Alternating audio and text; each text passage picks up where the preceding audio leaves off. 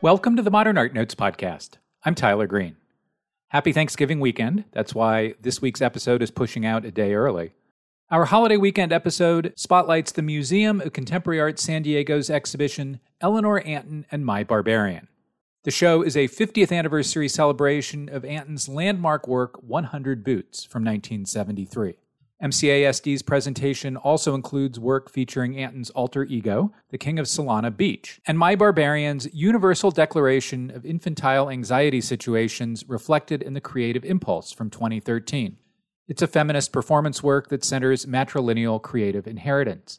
The work's title references the Universal Declaration of Human Rights, which was co-authored by Eleanor Roosevelt in 1948, and Melanie Klein's 1929 essay, Infantile Anxiety Situations Reflected in a Work of Art and the Creative Impulse. Performers in the work include my first guest, Alexandro Segade, and his My Barbarian mates Malik Gaines and Jade Gordon, as well as artists Mary Kelly and Eleanor Antin. Eleanor Antin and My Barbarian is on view through February 18th, 2024. My Barbarian's work has been presented at museums such as the Los Angeles County Museum of Art, the Hammer Museum in Los Angeles, and the Museum of Modern Art, New York.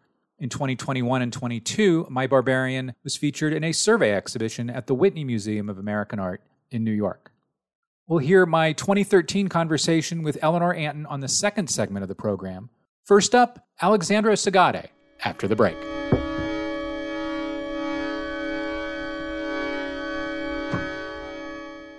Throughout her life, Faith Ringgold has made art that unapologetically expresses her experience as a Black woman, artist, activist, and mother, all while amplifying the struggle for social justice and equity.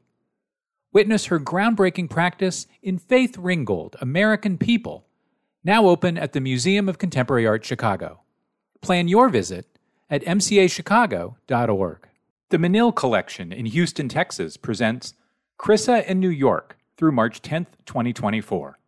The show features the artist's rarely seen neon sculptures, as well as plaster, marble, and cast metal pieces, and works on canvas and paper.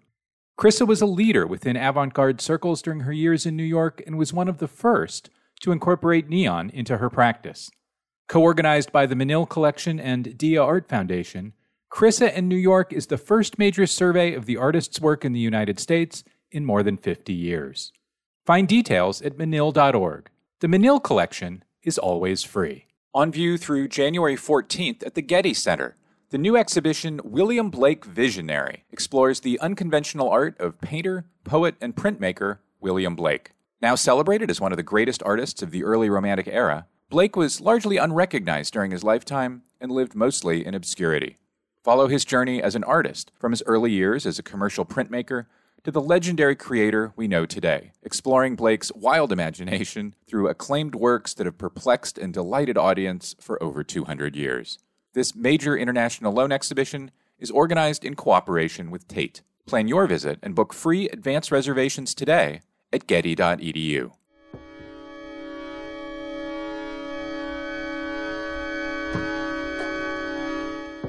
And we're back. Alexandro Segade, welcome to the Modern Art Notes podcast. Thank you. It's a pleasure to be here. I think the first thing to ask is, with whom did you cast Universal Declaration of Infantile Anxiety Situations Reflected in the Creative Impulse? And why did you cast those people? Well, among the stellar cast includes Mary Kelly, the artist, conceptual artist, and Eleanor Antin, another conceptual artist, both of them known for work around feminist discourse and performance and, conceptual art, of course. And the reason we cast them, one, Mary, because she was my teacher at UCLA, my mentor during grad school, and actually mentored the entire group, My Barbarian, which includes Malik Gaines and Jade Gordon, of course. And she had made a lot of work about motherhood, and the piece is about reimagining the historical legacies of art history, not just along the sort of patriarchal lines, but actually looking at a potential matriarchal or matrilineal lineage for art. And that this would change the politics of that. And of course, Eleanor Antin, we asked because she never really formally mentored us, but just by looking at her body of work very early on and deciding that we were going to make performance art together, we realized that somebody had done a lot of the things we were interested in doing, bringing theatricality into the gallery space, playing with alter egos, playing with costume. And so we approached her. Additionally, our own mothers are also in the piece. Yeah, I was working on kind of a smart-ass question to that end, something along the lines of defend your other nepotistic casting, please. Well, I mean, I think that was a big part of what we were looking at. Jade had just had a child. We'd been working together already 13 years. We had gone from being, kind of upstart art kids to getting the degrees and starting to teach and becoming part of almost the institution, I guess you'd say. And so we realized we were shifting generationally. And so we were also looking at our own relationships to our moms, and who had influenced us a great deal in all sorts of ways, obviously, all of whom had creative interests of their own, not all of whom were able to pursue those for various reasons having to do with their lives as our mothers. And so we invited them. And now it's, a real time capsule, of course. The mothers get older. Jade's mother is no longer with us. Malik's mother has had a lot of illnesses that she has been dealing with. And so the kind of moment that we were able to capture was a particular one. The whole thing holds up spectacularly well for many reasons, including lots of the little inside the art world jokes that really permeate all 28 or whatever it is minutes of the thing, which is really like those inside references don't always hold up a decade on, but they sure do here. Eleanor Antin is in the work as Eleanor Roosevelt. How and why one Eleanor is the other? Well, okay, that wasn't something that she was necessarily open to initially, I have to say.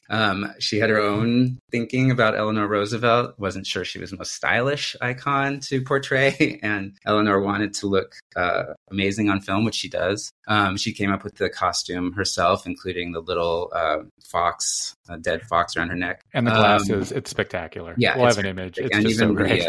Yeah, and the kind of sagging hose around the ankle, she really made a character out of it.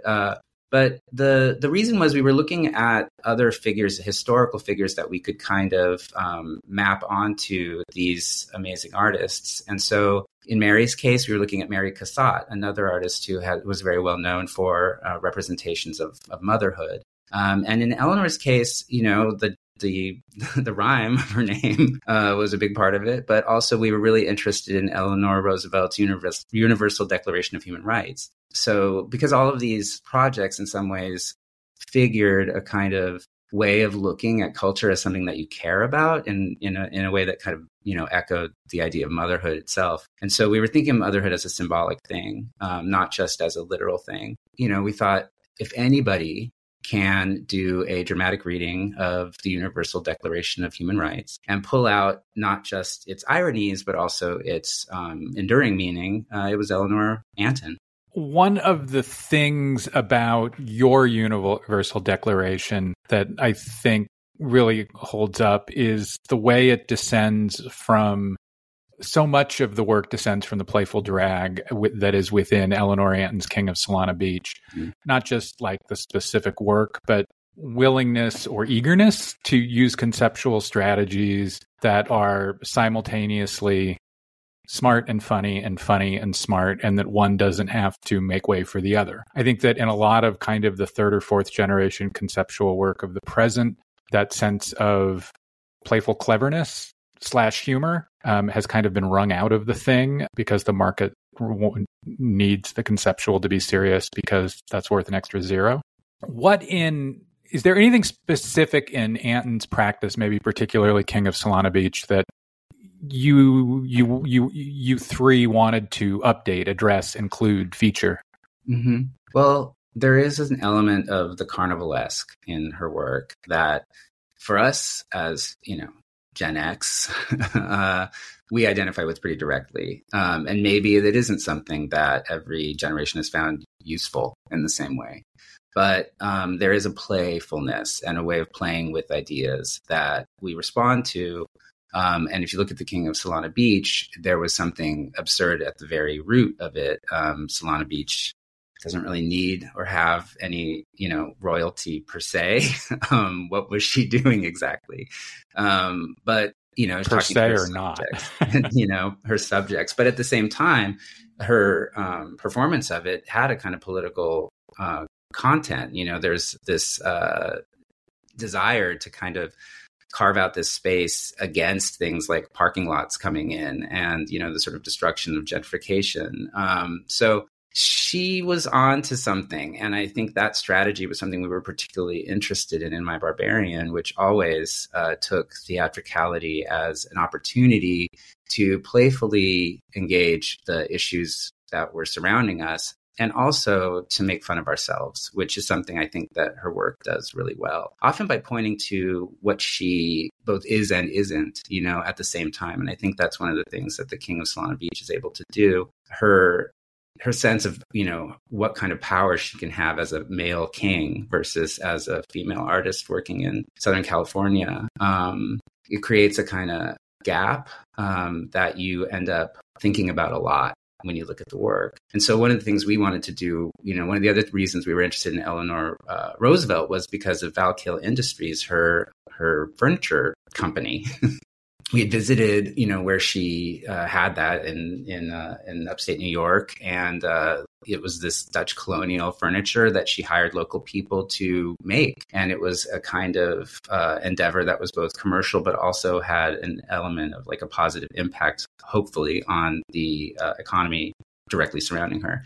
So we kind of reenacted that furniture company in Eleanor's studio using some of her own techniques. We built, cardboard standees of the furniture, echoing her interest in flats and, large scale paper dolls and things like that, and became workers in her factory, which was her studio. The sanding of one of the pieces of cardboard furniture is one of the laugh out loud moments in the work. Not for the first time, your work, and I guess I mean not just this work, but y'all's work in general, is a reminder that LA has been not only a hub of art that descends from feminist thought and feminist critiques, but that for over a generation, I mean, really going back to at least the 80s, LA has been the hub of art that descends from feminist critiques. Why? I mean, more so than New York, more so than London, more so than Berlin, yada, yada, yada. Why do you think LA has been such a particular place from which both men and women, of course, have made art informed by feminism? Well, I think we can look at the histories of Women House and other spaces that were created where people like Eleanor Antin, of course, worked. And, we can think about also the way that the educational system in Los Angeles fostered the artists who are there. But performance and LA's history seem to have a confluence, So as this conceptualism, it's like if, ABEX is sort of New York's DNA or something like that, or it's what do you call it? Primal scene. The West Coast is much more aligned with historically conceptualism and as a result, feminism. As a cis male, gay artist of a certain generation, these were my teachers. I often do think about a kind of absence of other artists who may have been in the system if the AIDS crisis hadn't happened the way that it did. But in the absence of some mentors, there stepped in a bunch of people who are part of that generation. And Eleanor, of course, taught at UCSD. Mary Kelly taught at UCLA. We can list many others. I think a lot of it often is about sort of circumstances. And yes, there also is an openness to possibility in the history, anyway, of LA art. That comes, I think, a lot from that. This is the first time I've seen Universal Declaration in a couple years and was kind of astonished to realize that it's a decade old now. Yeah. I think one of the ways in which the art world has moved toward My Barbarian is that what was once considered the province of theater or experimental theater has increasingly been welcomed as performance. That probably co-started in the late 70s and 80s in avant-garde video in California and in the 80s in downtown New York. But it's now become super commonplace. You are as likely to find performance in Minneapolis as you are in LA, perhaps more so in Minneapolis because it has less traffic than LA. Mm-hmm. Do you think differently about theater in relation to performance now than you did either in 2013 or when My Barbarian got started about 10 years before that? That's a good question. I mean, there are ways in which it definitely changed as a result of the pandemic. For one, I mean, when we had our retrospective, or I guess I should say, when we had our survey exhibition at the Whitney in 2021, we were very aware of the fact that it was going to be difficult to make live performances. And it was a challenge every single time, which made us think a lot more about the relationship to the camera and liveness. And of course, streaming became an option. I think a lot of people maybe are a little tired of it now, but in that moment, it was a kind of lifeline for a lot of us. And so, when we had an opportunity to put together our songbook performance, we did that as a live from LA concert that was broadcast to New York, through the Whitney's hosting. So we do think about it, I think, even more as a part of it, I would say, than we did when we started. Although when we started, one of the first things that we did that broke through was a video that we put on YouTube. And that was in 2003, Unicorns LA, if anybody's interested. But, I think a lot of what we were interested in as Southern California kids, or I should say California kids, Malik's from Fresno, Jade is from LA, and I am from San Diego, was mediated performance because that's how we saw a lot of it early on. We were MTV generation. So I don't think we made a huge distinction initially. I mean, we loved theater because you could do so many amazing things live and you felt the audience right there. But if a camera's in the room, that doesn't make it not theater. So I think we were always interested in it. And I'm glad to see that some of the kinds of prohibitions against theatricality have broken down, that there's a more fluid conversation between popular and fine art forms. I don't teach, but if I did, one of the things I would share with students early in a course is a 2013 conversation you three did with Andrea Fraser in Bomb Magazine, which includes kind of within it an answer to the question I just asked you. And it's a really good answer, so I'm going to read it here. Fraser says, "We've located My Barbarian not in an art tradition or theater tradition, so much as in a tradition of critical practice, itself defined by the question and ongoing investigation of what constitutes a transformative cultural practice." The whole Q&A is really good. We'll have a link on the show page, as well as a link to Unicorns LA on YouTube. The final segment in Universal Declaration is a restaging that recalls Michelangelo's Pietà, a kind of mothering source story for Christianity, a kind of part of Christianity's frankly bizarre story about how women are to be, including apparently virgins to death. So in a way, Michelangelo's Pietà is the construction that all of Universal Declaration responds to and also responds against. Why was it important for you three to address it? How did you decide it was something to take on? There are a couple of different reasons, but I'll say one was that one of the nice things about being a performance artist in the early 2000s was there was money in the art world to travel. And we were able to go places we never would have been able to afford to go without these invitations. And one of them was Italy, to do a project in Trento that was associated with Manifesta and all this. And so we went through the Vatican and saw the Pietà and were kind of awestruck by not only how weird it was. I mean, it was an amazing artwork, but, this idea of marble folds is so weird. And, there's just so many things that you're responding to. And then there's the group of people around you and how they respond to the work. And, not to say it's not incredibly amazing achievement of sculpture, but it also carries a cultural signification that you were just talking about that is way beyond the work. And that image, something like care, something like mourning and grief, strikes a chord. But what we were not interested in was recapitulating a kind of essentialist sense of what the mother is. saying that mothers are always women, for one, saying that sons are always this sort of sacrificial hero, and looking at these actually as positions that anyone can occupy.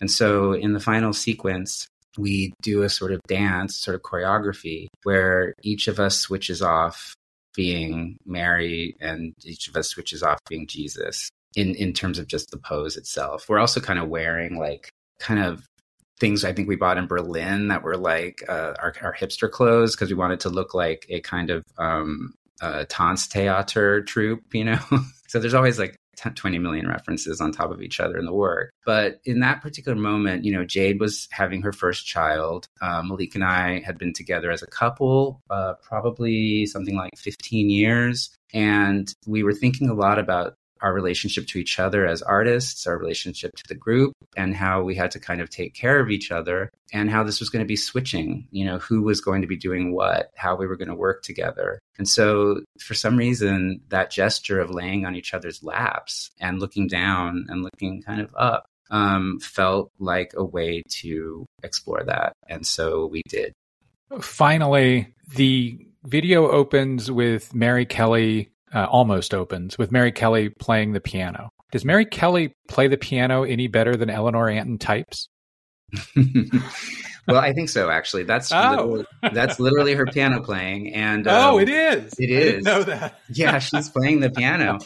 And no, working with Mary Kelly, I mean, she was so important for this project because, as she says in the video, if the law of the father is the sort of, law against incest, right, in the sort of Freudian dynamic, but also in everything, right? The law of the mother, which is under theorized, is that you can't kill your brothers and sisters. And for us, that was important as a collective, right? When we asked her if she would participate, she said, sure, come over and we'll talk about what I will do. And we asked specifically about an essay she'd written called Miming the Master, which was very influential to us as well, about the sort of position of gender in relationship to the artist and the avant-garde. When we got to her house, we got to her house and she was sort of like, come in. We opened the door and she's already at the piano playing. She's like, this is the composition we're going to use. And so Malik set our voices to that music. And so it was a collaboration between the two of them. And that was actually her piano playing. So yes, she does. I don't know that Eleanor types. From all appearances, Eleanor does not type. Alexandro Segade, thanks so much. Yes, thank you. Have a great day.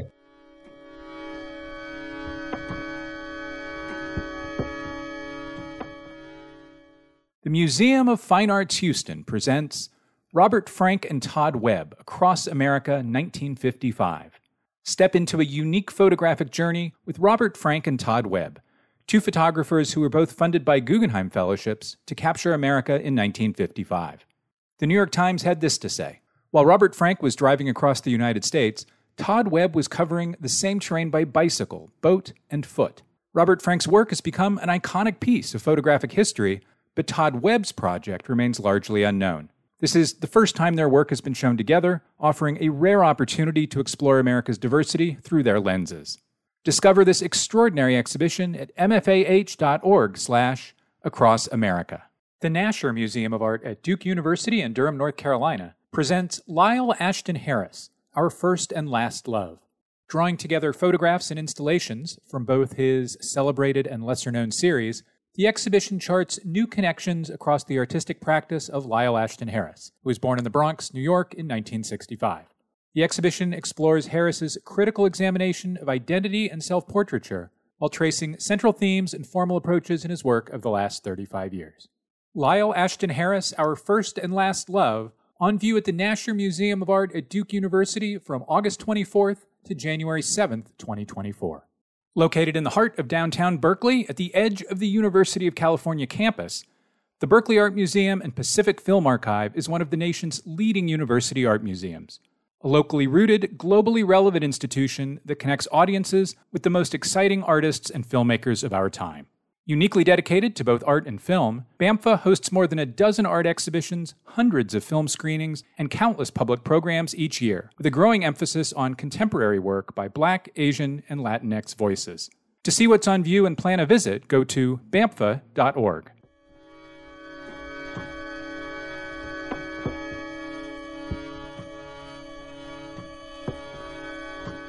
And we're back. Eleanor Antin, welcome to the Modern Art Notes podcast. Hi. So your show at the Wallach Art Gallery at Columbia is titled Multiple Occupancy, Eleanor Antin's Selves. And it deals with the personae you took on over the course of a couple of decades, in the late 60s, the 70s, and so forth. Yeah, the very early 70s through the end of the 80s, I was working with the selves. And I think maybe, let's say that's about it. It's about 2 decades. So you weren't the only artist who played with personae in the 1970s. Cindy Sherman did it later on, as did Bonnie Shirk, Martha Rossler, a number of artists. And I wonder if you thought... Wait. What are we calling persona, okay? What are you meaning by it? Well, the adaptation of roles and of another. Okay, it is a complicated word. In my case, except Lynn Hirschman also, I think, had a complex relationship to her character, Roberta Brightmore. And I had, especially, you could say, with Eleanor Antinova, my African-American ballerina with Diaghilev's Ballet Ruth. Well, Antinova she almost ran away with me. She got more and more complex. So I think a persona and a role, or let's say a persona is even more, let's say it's more precise and more layered than a role, which, I'm a daughter to my mother, and she's my mother. And, of course, once you started investigating that is so complicated. So I'm not saying it's not complicated, but you have to investigate in them. And some people, like Sherman, who I think is a really good artist, tended to investigate, or let's say put on a role and let you do the guessing where, what genre you normally see it in, or like what movie or whatever. But I took my Antinova into places, or let's say she took me into places, into a whole world and a whole life that through photography, film, video, live performance, also life performance when I lived with her, plays, when I was doing theater plays. I know I'm forgetting something. Drawings. So, and of course all her writings, her recollections. And so this is something that I don't really know what it is. As I say, the only one who I think, as far as I can recall right now, who worked anywhere near that closely would have been Lynn. And Lynn, of course, in a sense, Lynn couldn't stand it anymore and killed her off in Italy. So I never did that. I just sort of abandoned her at some point in the early 90s. That was it. Coming up with the right word or words is tough, but the assumption of another, which is, one of those phrases I'll regret in the morning, that's something that Bonnie Shirk did up in San Francisco, that Martha Rossler did in Southern California and San Diego as well. And, it's been a number of years since y'all started these portrayals of self. And I wonder if you've reflected on why a number of artists were, on the same playing field, more or less, at, substantially, but not entirely, the same time. That's actually an interesting question. And considering all the interviews I've done in my life, I don't think anyone ever asked me that before. Okay, well, I know that one of the things is art. I always considered myself, and I think I was and probably still am, if you extend the meanings beyond the formalist ones, a conceptual artist. And a number of us were considered that they were conceptual artists. Cindy Sherman came a little later, so I don't think she worried about that.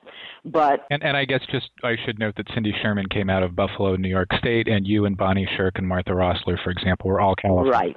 We were not formalists in the ways that the boys were. There were some women who were, but we were not. And we were very interested in autobiography. Most of us, all the people you mentioned, were feminists. and are feminist. And we were concerned with, as I say, the self, the self in the world and in her mind, and then, of course, what is the self? The self is so tenuous, and so fluid. So especially me, who was brought up on endless fairy tales, the Blue Book of Fairy Tales, the Black Book of Fairy Tales, the Red Book of Fairy Tales, the Andrew Lang fairy tales. There were so many, and then the Grimm brothers and all of these, and also, these marvelous shtetl stories of my mother's, and, my great heroes, Robin Hood, and, all of that, Count of Monte Cristo, and all this sort of heavy, sort of magical romance that I became interested in. It's not even interested. I immediately was attracted to invented selves. Now, you have to understand, I was always aware, to this day, I'm such a believer in the fluidity of the self. I don't know exactly. I've lived many, many years, and I don't really know what people mean by the self. I know what the self is at a moment, when I'm doing a particular thing, when I'm thinking about something, when I'm suffering from something, whatever. I know what my self is feeling then. And I know that I recognize myself in the morning when I look in the mirror. So obviously there are things that remain. However, I really became an actor before I was a visual artist. I hate that word, because I didn't think I had a self. And I thought, all right, I'll borrow other people's. And this is before I was the 70s. This is way back in the late 50s sometimes, and early 60s. And then when that didn't work out, because I'd have to play other people's selves, and I wanted to, not the ones I would choose to be. I wanted to play Miss Julie, say, from, one of the great roles, or perhaps Antigone, and instead they always made me the wisecracking girl next door, who never gets the guy and, is just not what I had in mind. So when I became an artist and got interested in autobiography, I had to make up lives, and then I made up people, and I actually kind of ended up with a tripartite system in which my male self was the king, my female self was the ballerina, and then a friend of mine asked me, well, are all your selves so grand? And I said, well, not really. I didn't have such a grandiose opinion of myself. So I said, all right, I'll choose a nurse. I'm also a nurse. And it was between that and an airline stewardess in those days. And I chose a nurse, and of course she turned out to be grand and marvelous. And you managed to get the airline stewardess in a little bit, because the nurse ended up having to deal with hijackers. My friend, the airline stewardess, yes. And in those days there were only airline stewardesses. And I remember the Pan Am ones, they had these funny hats that made them look slightly ridiculous. They had this sort of orange uniform, and they rarely talked to you if you were a passenger in their plane, if you were female. At least that was my experience. So I think they were looking for men to rescue them from being airline stewardesses. Well, I want to come back to a couple of those specific works in a moment, but you mentioned Robin Hood and your interest in fairy tales, and there's a wonderful, open, expansive Q&A in the catalog for the Wallack Gallery show between you and Emily Liebert, the curator of the show. And one of the reasons you gave for why the idea of personal transformation held your interest for so long was you cited your childhood interest in Robin Hood. And I wonder if you remember if you had a particularly playful imagination as a child, and if that is part of what surfaces in the work later. Oh, man. Did I have an imagination? To this day, if I hear a weird sound, I have immediately gone through the whole crime that has occurred, including, like catching the person or not, or maybe with my last words I can write in my own blood. Usually they're not so bloody.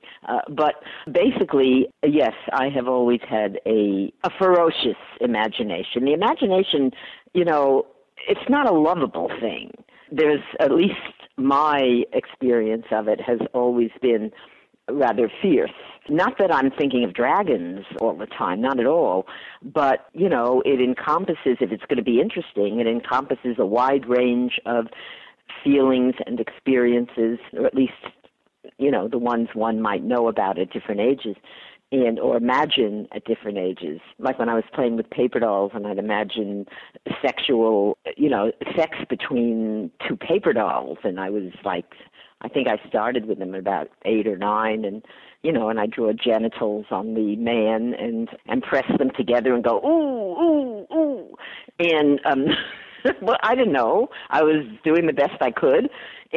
But all of these, the richness, imagination has a lot of, of course, not the sex. That was cute. But though I had sexual crime, some of the dolls would kill each other for sex, for, like jealousy or something. And then I'd have a trial and flush them down the toilet if they were guilty.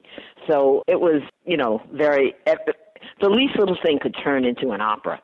And there is a lot of, darkness if you have imagination. It's not, Walt Disney. And then if you think of Walt Disney, half the time they're beating each other up anyway. So I think even he was aware of the fierceness of the imagination. So in 1979, you created Before the Revolution, which was you as a living actress with a cast of 6 puppets. If you count the lamb, there's 7. 7. How closely related was that idea, was that performance/presentation, how closely was that related to the things you were doing as a child? Well, it certainly continued. I think probably came out of when I started working as an artist with the paper dolls because I had to have characters having interactions with each other. I had to make up stories. I'm a passionate storyteller. So, and it's through narrative, through one's experiences, with the stories around you and that happen to you and that you that happened to others, that you know yourself, whoever yourself was at that time, whether I was a ballerina, a king, or a nurse. And what happened when I did that is that it started earlier in the mid-'70s with my paper doll nurse works, then to do the grand nurse Eleanor Nightingale, to find the other side of nursing when it was a grand and one of the first professions for women, that I had 42 puppets in that. And they were life scale, they were Masonite, they were no longer paper dolls. And they were on bases with wheels, and I wheeled them around, and I talked for all of them.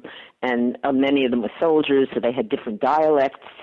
And I'm horrible in dialect, but I managed to get through, Cockney and Scotch and Irish, and, even though it was... it must have been really funny. But so that when I got to Before the Revolution, which starts with the problems of Antinova as a black ballerina wanting to dance the white roles, the great white roles. They are called the white ballets, Swan Lake, Les Sylphides, Sleeping Beauty, the ones, because you wear white tutus, and they're called the white ballets. That's what they are called, those classical romantic ballets. And she wants to play those because they're, in a sense, every ballerina's legacy. And he wanted her to play these exotic roles, which frankly I think are more interesting, but all right. So she didn't. She wanted to play the others, and instead he wanted to create the new ballets, Pocahontas and Cleopatra and, Scheherazade. And as I say, I think these characters were infinitely more interesting. And of course they were the basis of the modern ballets, modern at the time, of the Diaghilev Ballet Russe. And so Antonova fights it out with her, and that's where she wants to play Marie Antoinette, the White Queen. And then there is a kind of, I also have clothes, which are cardboard clothes put on with gold clothespins, so that the puppet of Diaghilev, who I say is, my height, he then becomes Louis XVI, the husband of Marie Antoinette. And so I'm able to have several levels of my characters, my puppets' characters, and everyone's taking on different characters. And what happens is it's the revolution that went bad, as we know. It did many good things, but we know what happened to the French Revolution, and all of that comes in there through the voice of Nijinsky, the mad dancer, the great choreographer dancer. And it was taking, as I say, some of the methods I had used earlier with the puppets, and then enlarging the character of Antonova to deal with her particular situation in the then white world of ballet, which in some ways it still is, but it's now, of course, not the way it used to be. We're talking the early 20th century. I was not in the early 20th century, but Antonova was, because she was with the Ballet Russe. And then that just became play of failure and loss and the end of dreams. And two other groups of works from that period I wanted to talk about are the nurse works that you referenced earlier, works that you made as Little Nurse Eleanor and as Nurse Eleanor Nightingale. And in those works, you use feminist critique to open up a subject, and you've talked about that a whole good bit over the years. So I don't want to. The Little Nurse ask you to recount. Is Eleanor Antin, R.N., but the big grand nurse is Eleanor Nightingale. That's right. Yeah. And so about 25 years after you make these works, playing with the idea of a nurse in history, grounding it all in feminist critique, along comes an artist like Richard Prince, who takes the original idea, which was yours, makes sexy paintings and slaps a big price tag. Well, I don't own nurses, you see. I've never been... No, but I did notice that you've long been aware of Prince's... I actually like his moving work. into the field. Yeah, I mean, Other people don't think it's politically correct, I guess, but I actually find his work very amusing. His nurse works, anyway. And I wonder if his kind of moving into that subject, that's a horrible word, provides kind of an art historical reference that you find amusing, something that refers to kind of the original feminist critique, or that you helped pioneer, or if it takes away from it by kind of being slick. Remember, he's taking a different position. There is nothing feminist critique about his, because he's dealing with, sort of the covers of, paperback novels of adventure and sex and whatever. And so, but they end up as very, lonely figures, both comic and sad. And I think one of the reasons that I chose nursing instead of the airline stewardess is because it's one of the few roles that are given to women, which is as the comforter and the one who takes care of, the motherly role in its most, intense. And so there is, in a way, because it's so now there are male nurses, but then there didn't used to be. And there was always a kind of sexual feeling that people like nurses, for one thing, they deal with, with the things of the body. So they deal with everything from the, making you comfortable to cleaning, making sure, like cleaning your beds, and then, taking care of your shit when you're in the hospital sick. So, and also, taking part in the operations, being there to wipe up your blood or whatever. But so there is this intensity, which gives them a kind of passionate role in a sense, and the culture, I think, has sexualized, the contemporary culture sexualized that. I don't know about the older culture, the 19th century in relation to nurses, but certainly, well, they may also, because the nurses... An artist like Mary Reed Kelly, who's absolutely a feminist, has made video work in the last decade, kind of pointing out not only about nurses, their early professionalization, the history around them, but also that sexiness question. Yes. So, but I think, and they deal intimately with strangers. So there's a lot of reasons why some of those sort of cultural tropes can have arisen in relation to them. And in fact, my earliest nurse video was the Adventures of a Nurse, in which I needed, the doctor I work for, a patient, one after another, and it ends up always, each scene ends up fucking, and then little nurse Eleanor gets abandoned. Remember, we're talking about, like a couple of inches high paper dolls, and gets... That you're holding off. Yes, but yes, I'm holding them with my hands, and in a sense, they're never far from my body, because my body, dressed in a nurse's uniform, is sitting on the bed in the video, moving them around, and they can never move by themselves, so it's part of my sort of little girl fantasy as well. But they have, all of those things, the good things they do, and then how some of that is accepted by the culture, and at the same time, as I said, sexualized, where there's nothing wrong with being sexualized. It's just that it's always something slightly titillating, okay? It's kind of changed now, but I'm sure some of it is still there. Also, their independence, they're away from home. They're taking care of strangers. And your work, as you were noting, has this very clear feminist take on it, and Prince's, does not. And I guess I was wondering, but I don't make you speeches, you see. So, except I made speeches against the war and things like that in Eleanor Nightingale. There were people who said that I really wasn't a feminist artist, but I was a feminist. Nobody could deny that. And I think I was, and still am. Everything I do is through my voice as a woman, as a human, and as an artist. And at this point, as a woman growing older, which is a different situation. And his is totally a different. He doesn't have that aspect of it, but he does have the sexualized aspect, and that is the cultural one. And I just find them, I have room for multitudes. I just find them funny and often, attractive, sometimes scary. I find them, original. I like them. They're not like everybody else's. My guest is Eleanor Antin. We'll be right back after a break. And I'm back with Eleanor Antin. Before the break, we were talking about a way one artist has zagged away from the feminism of the work you did in the 70s.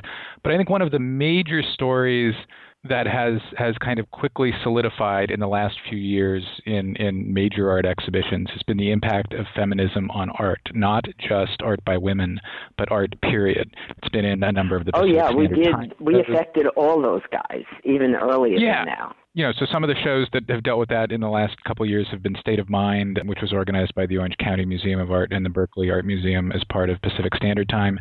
Helen Molesworth's This Will Have Been show at the MCA Chicago and the ICA Boston and so on. And of course, you were a key protagonist in all of that. And I wonder if you ever now sit back and think about the ways in which feminist practice has most impacted broadest art practice now, and if so, what a couple of those things are. Well, I've seen the culture change. Yeah, I think of those things, but, I'm very busy doing my new work. And, so I don't have too much time to think about things, but we absolutely, I know, were responsible. Everyone, the 70s, people talk about the 70s. Look, the 70s were really the continuation of the 60s. And except maybe things started to change a little bit later on when more money came into the art world, with money became respectable in the art world. Before that, it was like everyone I knew was I was a professor for 30 years at University of California, San Diego.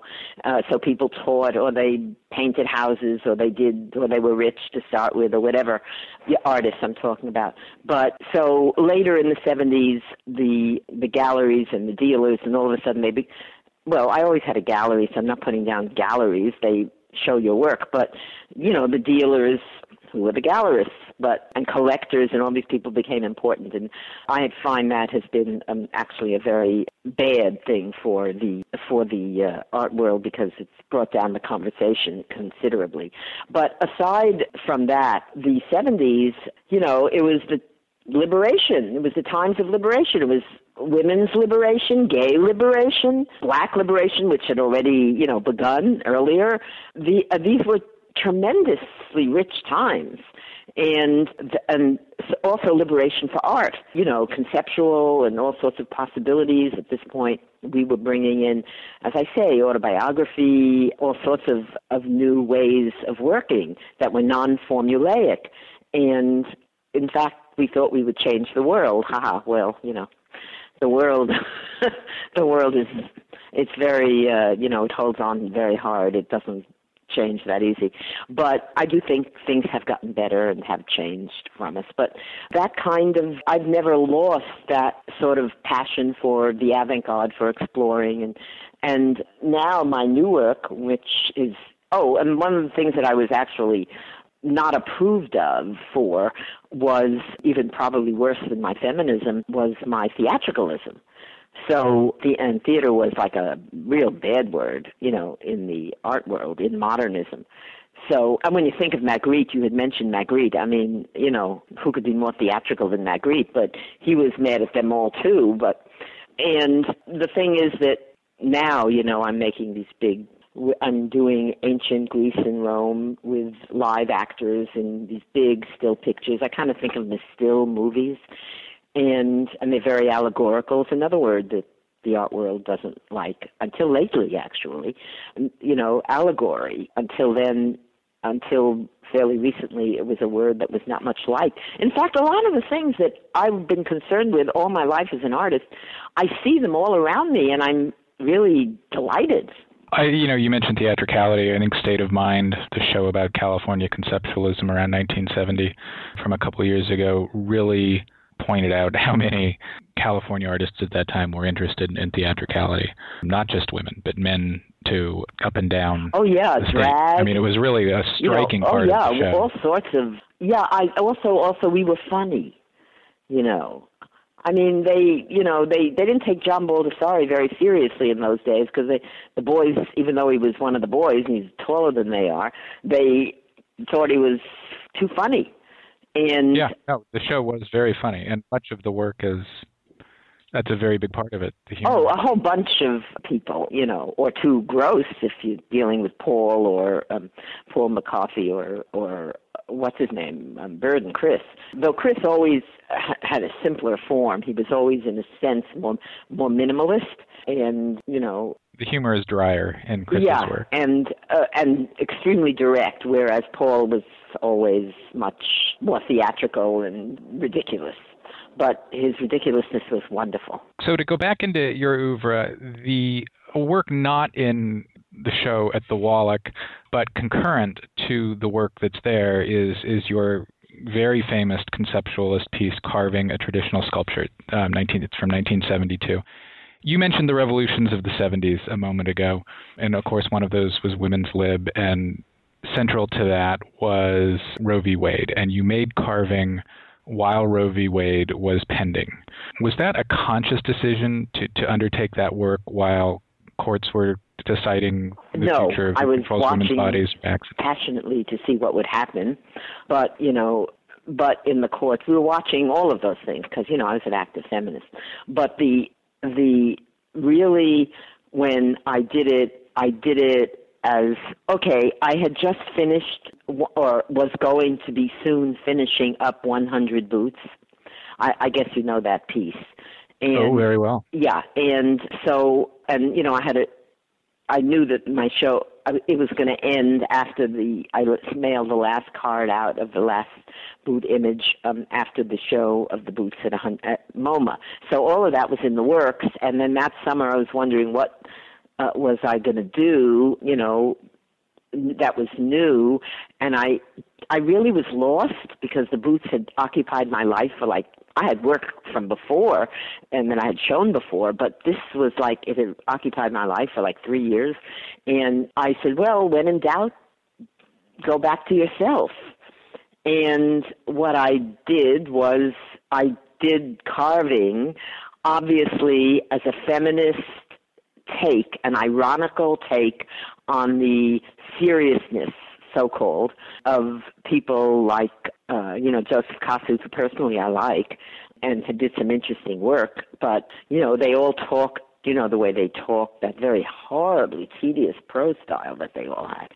So, this was like a kind of, okay, I'm going to give you a rigid, formulaic system, and at the same time, it obviously played with the idea of the ways that women's bodies are, carved down to make what is considered pleasing to men and to the whole culture, because, we women would take over, the ideas that we would see all the time around us in the movies and everything else. Like, you look at the magazines now.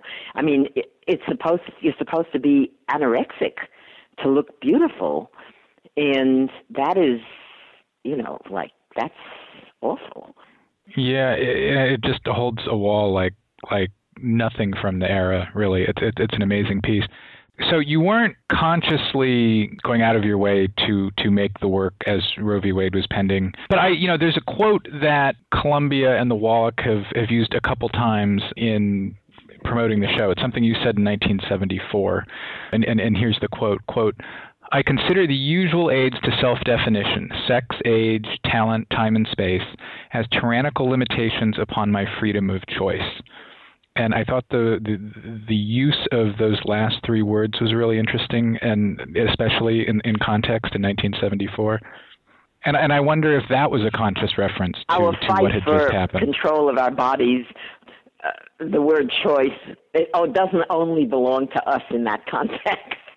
What are you going to choose for Christmas? Choice is, I absolutely still believe that. Though as I'm growing older, I know there are certain things that have nothing to do with my choice.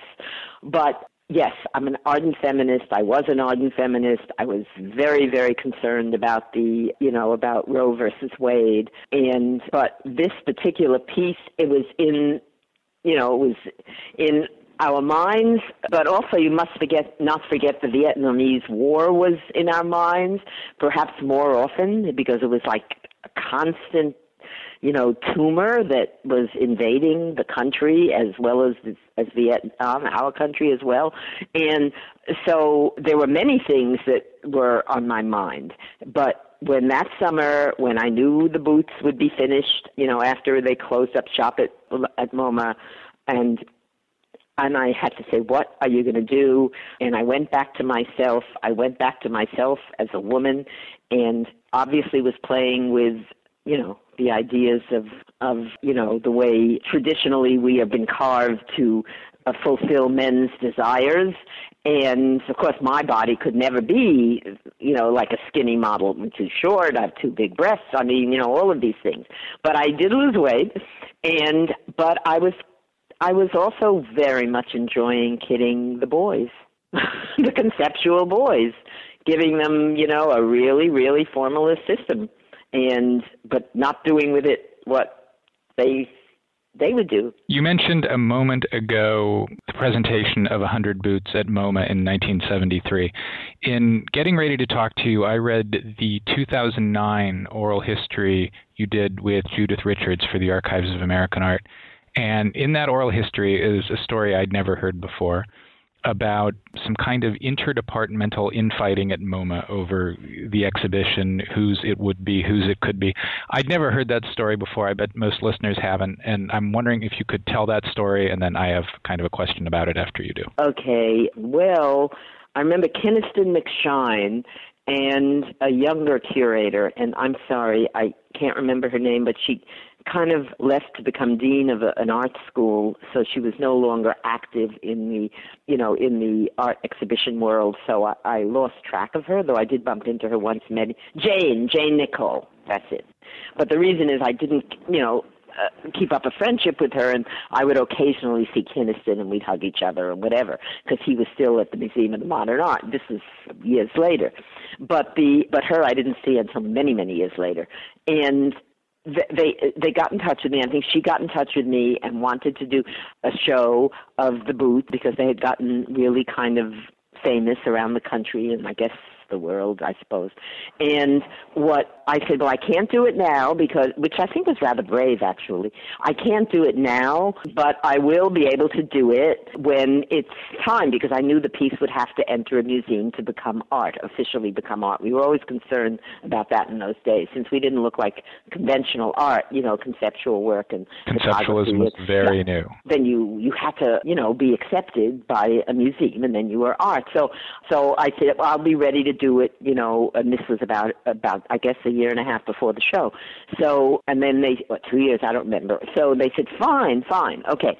Well, apparently there were several problems. The main problem was Sarkowski, who I believe was the head of photography then. And I think Stieglitz was the original head of photography, and that was the first time they had photography in a museum. Steichen. And I think they were amassing a collection.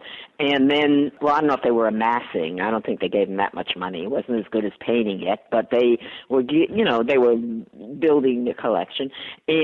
But it was still not very respectable. But Sarkowski was fighting for respectability, but, he had a totally different temperament than artists like I have. And he thought it was like, he also, like, that MoMA is the most hierarchical place in the world. So he said, this does not concern the people who are doing it were painting and sculpture. And he said, this is not painting and sculpture, belongs to photography. Of course, I will never show it because it's stupid and bad and whatever. I don't know what his words were. So there was a big fight, and they sent it to, I'm so glad they told me about this afterwards, because I would have been like, oh my God. But they had to send it to, I forgot who was the head of the museum then. He was a very well-known art historian of modernism. And he was on my mailing list, which was helpful. And so he said, no, it belongs, he decided, it's perfectly okay to show it, and it belongs to painting and sculpture. If they want to show it, fine. And it was, I think, the first of the, what do they call those project shows? I think they had them a number of years before, and then they stopped them for like a decade or two, and then they were going to start up again, and this was the first one. It had 3 rooms. I mean, it was really wonderful. But then the problem happened that the booths were going to be there, and so we're doing the show, and then they tell it to me, and, then I could laugh, but oh my God. And then what happens is I guess it's whatever department, but the insurance, they're panicking about the insurance, because I was going to have, the cards were up. I was bringing the boots to New York. We were going to make about 20, 25 pictures as they visited various places, that I knew in my childhood and whatever, and they made their way, as it were, slowly to the museum. And then the museum would mail out a card from one of those, a new card every week. Instead of me mailing it out, they would mail it out to my mailing list. It was really a very pretty, actually very elegantly designed show. But the booths themselves, because it's before they didn't have, everyone does installations now, but they didn't have installations. They had them much, much earlier, in the old days, I guess, with the Surrealist show and things like that. But for many years they did not have that, and I had to bring the booths in. So they were going to just sort of be standing around in the 3 rooms looking at at themselves in the cards and standing together in little groups or whatever. And about a week before I was coming in, I got a call, we have a problem. The museum says that they cannot leave the booths there because anybody could walk out with one. And if you could let me jump in for just a moment with a quick bit of context. So this is 1973 at MoMA. In 1969, so recently enough to be in recent memory, MoMA had tried one of its first really daring installation shows, a show called Spaces that included the work of Michael Asher and Larry Bell, in which kind of objects, not boots obviously, but kind of freestanding, humble non-bronze things were in the middle of galleries, and it was, were they a wee bit of a sculpture or as yes, as environment really, So sculpture in some fashion will be acceptable. Well, but it didn't go well when MoMA did this in 1969. Among other things, they it's kind of funny in retrospect, held the opening on New Year's Eve. And so, the show, I don't know if trashed is quite the right word, but it was, the show was heavily used by the audience. So I imagine in 1970. Abused. Yes, that might be a better word. I thought you said so used, I imagine. And I thought, well, what do they do? Pick up the stuff and carry it around? Well, there were people making out and things like that in these, California perceptualist spaces and things, and then I think there was, damage to a Larry Bell. And so I imagine in the summer of 1973, confronted with your boots, they had memories of 1969. Well, now you're telling me something that I didn't know, which is really cool. I didn't know it until we had Larry Bell on the program a couple years ago, and he told me the story, and then we went off and found it. Well, nobody told me this, but I knew one thing. They said, we'll have to nail the boots to the floor. And I said, what? Crucify my boots? And they said, well, we have no choice because somebody can walk off with them. I said, how? They're big, hunky boots. What are they going to do, just walk out past the guard? You can't do what, put it in their pocket? This is ridiculous. And so they said, well, you figure it out. We give up. You have to do something or else we nail them. And I said, well, you're not nailing them. I'm taking them home. I'm not coming in. That's it. It's show's over. And then I said, all right, Eleanor, cool it. You want the show. This is the right ending for the boots. Now, this is how you always planned they would end. Actually, I always thought the Whitney would ask me first, but it was MoMA. And then I said, okay, we'll build a room for them. And that's the room that's actually now in LACMA, in the LA County Museum's collection. The little room, it's sort of like a furnished room, painted, sickly green with a bulb hanging from the from the ceiling. And there's a sort of a sink, dirty sink. You can see a little bit. The only thing you could see through it is you could see through that little peephole, that people in cities would have to see what bad guy is standing outside the door. And there was a chain lock, so you could look through the little bit that's exposed. So you didn't see most of them, and they were all there. And there was mattresses, and I don't even remember, maybe a beer bottle or two, and they're sort of sitting around in the mattresses, whatever. You could only see a few really, and but they were there, and there's a radio playing some country western music or whatever, and very softly. And in a sense, that was wonderful because the other thing would they'd just be a pair of rubber boots. But this way, because they gave me this problem, because they were what I thought was old-fashioned and, stupid, they actually, as a result, I got a much better exhibition because the installation of the room was beautiful. And it maintained the kind of glamour that the boots, which are just big, heavy men's rubber boots.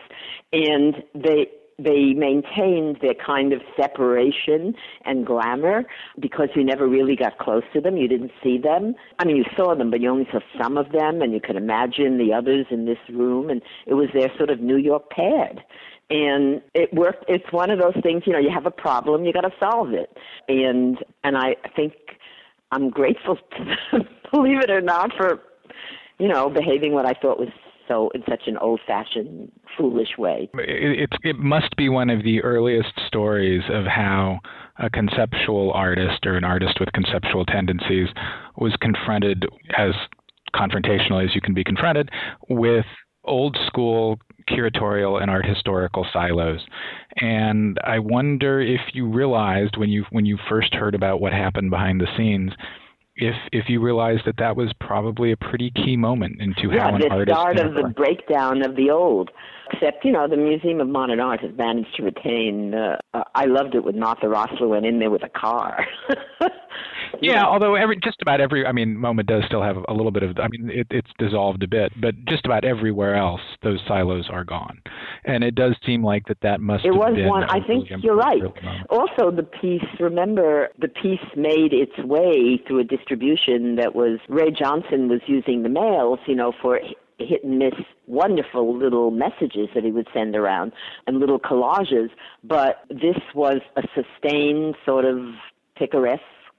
I thought of it as a kind of picaresque photo novella, and they made it around the world through the mails, which is, and without a gallery, like as in, doing as an intercession between me and the audience. No, I sent them out, and people, then they'd write about it in newspapers, and then people would write to the papers, and the papers would send back because they'd show some of the pictures, and they'd send back and they picked it up themselves. I didn't send it to the papers, but they would send me the letters, and I'd put the people on the mailing list. They'd ask to be put on, not from the beginning, but just put them in to start, from where I was at in the narrative. And, it was totally, in that way, it was also its own way of, presenting artist's work to, in other words, not to be inhibited and imprisoned by the establishments. Like, here we go again. I don't want them to tell me how to live my life or whatever. Well, Eleanor Antin, thanks so much for talking with me. It's been a real thrill. Thank you.